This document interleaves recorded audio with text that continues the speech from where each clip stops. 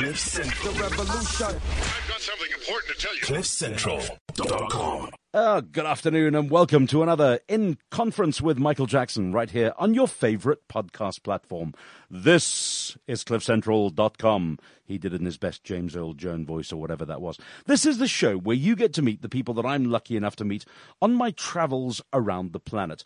I'm a conference speaker. I've done 2,500 events globally. I've met some amazing people. What I've done isn't important. What's much more important is who they are and what they've done. And I meet some truly cool people. And when Gareth Cliff said, come on down to Cliff Central, come and meet some real bloody experts and introduce them to us, I thought, wow, what a cool idea. So I always go and search out, first and foremost, if I can, homegrown South African talent. People that I've seen on stage or introduced or worked around and really admired. And my guest today ticks all of those boxes. He describes himself as a corporate comedian. I mean, he's just a really funny guy in his own particular regard. His name is Prodgers. And if you've never come across Al before, wow, this guy just rocks my world. I love what he does. He's up early for the afternoon, at home on Skype in Joburg, building alterations, he tells me, going on all around him. But let's find out what's happening in the world of Prodgers and get you to meet the man himself, who I know quite well. Al, how are you, sir? Hello, Michael. Hello. Lovely to be on your show. Thank you very much for inviting me. An absolute bloody pleasure, mate. An MC, a stand-up comedian, and a corporate comedian to boot. Where does all that come from? Well, I trained as an actor, and then I moved into the creative side in corporate industrial theater, that sort of thing. And when you're doing a lot of industrial theater, a lot of corporate theater, you tend to get into a lot of improvisational situations just to get audiences of workers interested, involved, and that sort of thing. And the comedy was a natural outflow of that. I really started to relish the challenges of corporate comedy, MC work, where, let's face it, they're not a paying audience. They're perhaps not the most enthusiastic people to be at your event. And so those constraints and the way of customizing the work to make it unique for each different company or event, to add in the necessary messaging and all that sort of thing, those were things that I really started to relish and moved away from the strict acting scripts and into a much more free-flowing stand-up comedy MC kind of role. It's interesting, Al, because on a previous show I interviewed Conrad Koch, who went through an elite private boys' school. He went to university. He studied social anthropology, all of that kind of stuff. And his parents were lawyers. And he went home one day and he said, look, I'm actually going to stick my hand up a puppet's backside for a living rather than anything really corporate. Did you have a similar experience with your parents? I mean, hey, Mom and Dad, I want to be an actor. And actually, I want to be a comedian. Well, I had, I think, just the opposite experience. My father was a boilermaker. I grew up in Goodwood, working class Cape Town. And when I said to my dad, I think I might want to study things like drama and acting, he sent me off to the army to go and discover what real work was about. Wow. There was no, what I did was then in the army save up the money to pay for my own university. And that's how I got through, because there was no elite boys' school or anything like that. By the way, now you notice that universities have gone from centers of learning to centers of burning. Isn't that fun? Oh, dreadful, dreadful, dreadful. But I mean, it all went, I have to say, I support the Fees Must Fall campaign, but it all went south when UNISA joined in and started burning their own houses down. I think that's when it all went wrong. Awesome stuff. Now, the power of laughter is something that you've really specialized in. It's a hell of a skill, Prodgers, isn't it, to make people laugh? Well, let's keep telling people that so that we don't get too many competitors in the market. No, I think I just have to be the dumbest guy in the room. All I do is I come in and say to people, quite honestly, very often, I don't understand what they do in detail, but here's my human perspective on what they do. And that tends to set up a nice human warm feeling in the room, either as the MC. Sometimes these guys are so technically brilliant. I'm staring at their PowerPoint presentations like a Kardashian at a maths exam. I haven't got a clue what's going on, but I figure out how to talk to these people, how to incorporate maybe that messaging on a very simple level so that it sticks emotionally with the audience, not just on that intellectual level. And that's when it really cooks. You know what intrigues me is that I've seen you at some very, very high-level events. I've seen you hold the audience in the palm of your hand. They're rolling on the floor by the time you finish with them. None of it is demeaning. It's all experiential comedic stuff, and I think that works really well. But what you've just said kind of intrigues me, because on your website, and I want people to go to your website and take a look after this interview, Prodgers, and I'll spell that for you later, .co.za is where people can find you. You've got referrals on there from clients. And what you've just said about you haven't got a cooking clue about what these people do.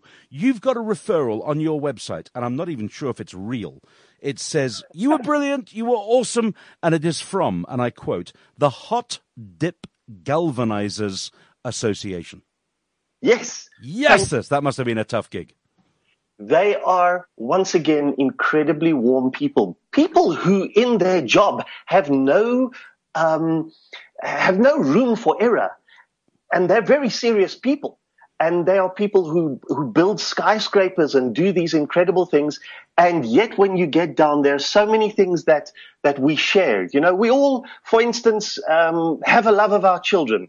And, we learn more things from our children than we do from universities or from our job. Sure. You know, the old, my wonderful experiences, learning more from my kids. I realized, for instance, that although it says on the nappy 6 to 12 months, you have to change it more often than that. Oh, no, man. But the reason I bring up the Hot Dip Galvanizers Association is, you could have gone to your old man as a Boilermaker and said, give us a bit of advice. But yes. I got a call a couple of years back in my career, and it was somebody saying to me, would you be an MC? I mean, I'm mainly a speaker. I MC the odd event. Would you be an MC for us? And we are from Kamasa. Kamasa was something like the Concrete Manufacturers Association of South Africa. And I said to them, sure. I mean, what are you doing? Is it an awards thing? What am I emceeing? They went, no. Just turn up and do a few jokes about concrete. You'll be fine. And I thought to myself, oh, God, that's not what I do. You could do that brilliantly in your sleep, as well as a conference from Microsoft or anybody else that wanted one for you, I must add. But, I mean, do you get that a lot? Do you get people turning up and going, just tell us a few jokes about concrete or bricklaying and everything's going to be cool? Yes, you do get people asking. I get people asking me to customize, to interact with the people on a level that they're comfortable with. And I think that, yes, the technology is really important, or the specifics of their job is really important, but it's linking that to again, to the human level. For instance, yesterday morning, before breakfast, I was doing comedy to a group of people who are in the ICT industry. Mm-hmm. And they were launching this supercomputer that has basically, it's got infinite memory. It can monitor everything in a city. It communicates when it wants to with emergency responders. It has instant response. And I walked up on stage and said, hey, I think I'm married to one of these. Oh, brilliant. That's just the moment when we realize that everybody is a person. Everybody had to struggle to get through traffic. That affected us all. And it's that kind of warm interaction that I try and do. As I say, I'm usually the dumbest guy in the room, and that frees everybody else up to have fun, to ask questions, and just opens up the flow of the room. The old classic question, though, as you're self-deprecating about it. I mean, do you get nervous before you go up on stage, Al? Yes, I do. I am very nervous. I'm terrified. I find I am sometimes, clients want to chat to you 5 minutes before you go on stage. That's generally when I'm hanging around at the back, just trying to focus. I think focus is very important because it really is a high-stakes situation. Maybe, Michael, you and I do this several times a week or several times a month. And for us, it is part of what we do. And I'm really honored that people have the confidence to hand their conference over to me. But I never treat that lightly. I don't think that we have a right to treat that lightly. I get very nervous. I need to focus beforehand. And that's what makes it very special. There's always that moment, as the intro music kicks in, that I think to myself, what gives you the idea that you can actually do this? Yeah. But then sometimes every time you step up on stage and the theatre fairies take over and bing, it happens. And do you make a lot of use out of your industrial theatre background and the improv stuff that comes through? certainly the improvised stuff, I find that by encouraging interaction, it really gets the energy going in the room. The theater side of it, not so much, except for when there is a technology crash and there are 1,000 people and now the microphone is not working. And then you use that good old theater voice and you talk to all the people and you get through it while the techies press lots and lots of buttons like you've got in front of you right now. Yeah, which is terrifying for me because I've got to drive my own show here at Cliff Central. Low budget bloody channel, this one, let me tell you. But, it's intriguing for me because Conrad said, he makes his living out of corporate space as well as running shows. I mean, Sure. You're on comedy shows as well, and you couldn't survive just by doing comedy gigs around the world. We work in the corporate space Yes. because you need to, I guess, really to survive, don't you? Well, the money and the what it gives us is great, but I really do believe that I relish working in the corporate space. Those constraints, I think comedy was funnier 30 years ago because you weren't able to say everything on television. And that's where you get that brilliant little bit of innuendo where you can just take things and make them a little bit naughty, for instance, where you can take things and just have a little bit of fun with it. And people in the corporate space are still in that situation. And they still have to, let's say, be a bit restrained. And I think that when people are a bit more restrained, they're more open to comedy. My first comedy set I wrote when I was actually working for the old SABC, well, not the old, mid-90s SABC. And you had to be very, very careful what you wrote in a script. And all this evil stuff started bubbling in my head. And I put it in a different Word file and started writing, and that became my first comedy set. So I really do relish the corporate space. I don't think of it as a meal ticket to be able to do club gigs, because I think often these days club gigs, although they're fun and it's great to let your hair down, there's a bit of a race to the bottom. Yeah. Are you a different character then at a club gig or a comedy roadshow kind of gig that's out of the corporate space? Do you allow yourself the freedom to go a bit further? Yes, and often that's the necessity as an MC, because remember, I'm often the MC. I'm coming back after all the other acts. Yeah. And just as in a corporate space, my job as the MC is to add energy in a club space. What you've got to do is create that transition from the one act to the other.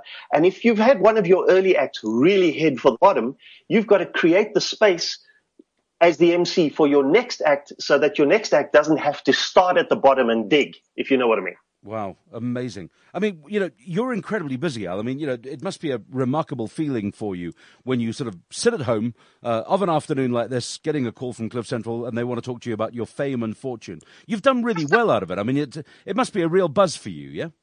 It's an absolute buzz. It really is great to be able to do this. As I say, it's a privilege. And that's why I think, which I know I've seen you, because I've learned a lot from you, Michael. I've seen you make the client the star of the show. And that I think is so important, because that's what I try to do. It doesn't matter. I don't want them to walk away going, wow, Al Prodgers was great at our event. I want them to remember the event. And that I think is much more important. I think that's terrific. I want them to remember your website. Where do they find you? Give us a heads up on that again. My website is lprodgers.co.za. They can get everything there.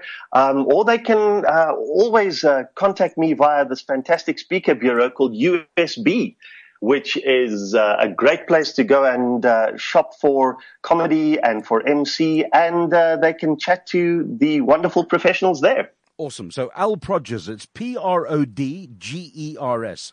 Al That's as right. in Alan, alprodgers.co.za. Look the man up. And if you're running a corporate event, I want people to hire you, because I think you're one of the funniest people on the circuit. I admire you. I respect you enormously. I think you are the ultimate corporate comedian. That's very kind of you, Michael. Thank you. That's a great compliment coming from one as experienced and top of the game as you are. A real privilege to have you on the show, sir. And I know that we're going to bump into each other on the conference circuit shortly. So I won't say I hope to see you soon, because I know that I will. And you've been listening to In Conference with Michael Jackson right here on cliffcentral.com with the caliber of guests that I bow down to myself as the host of this damn show. I love it. Join us every single podcast. Thank you from me. Thank you from Al Prodgers, my guest. And keep listening to cliffcentral.com. Cliff Central. I've got something important to tell you. CliffCentral.com.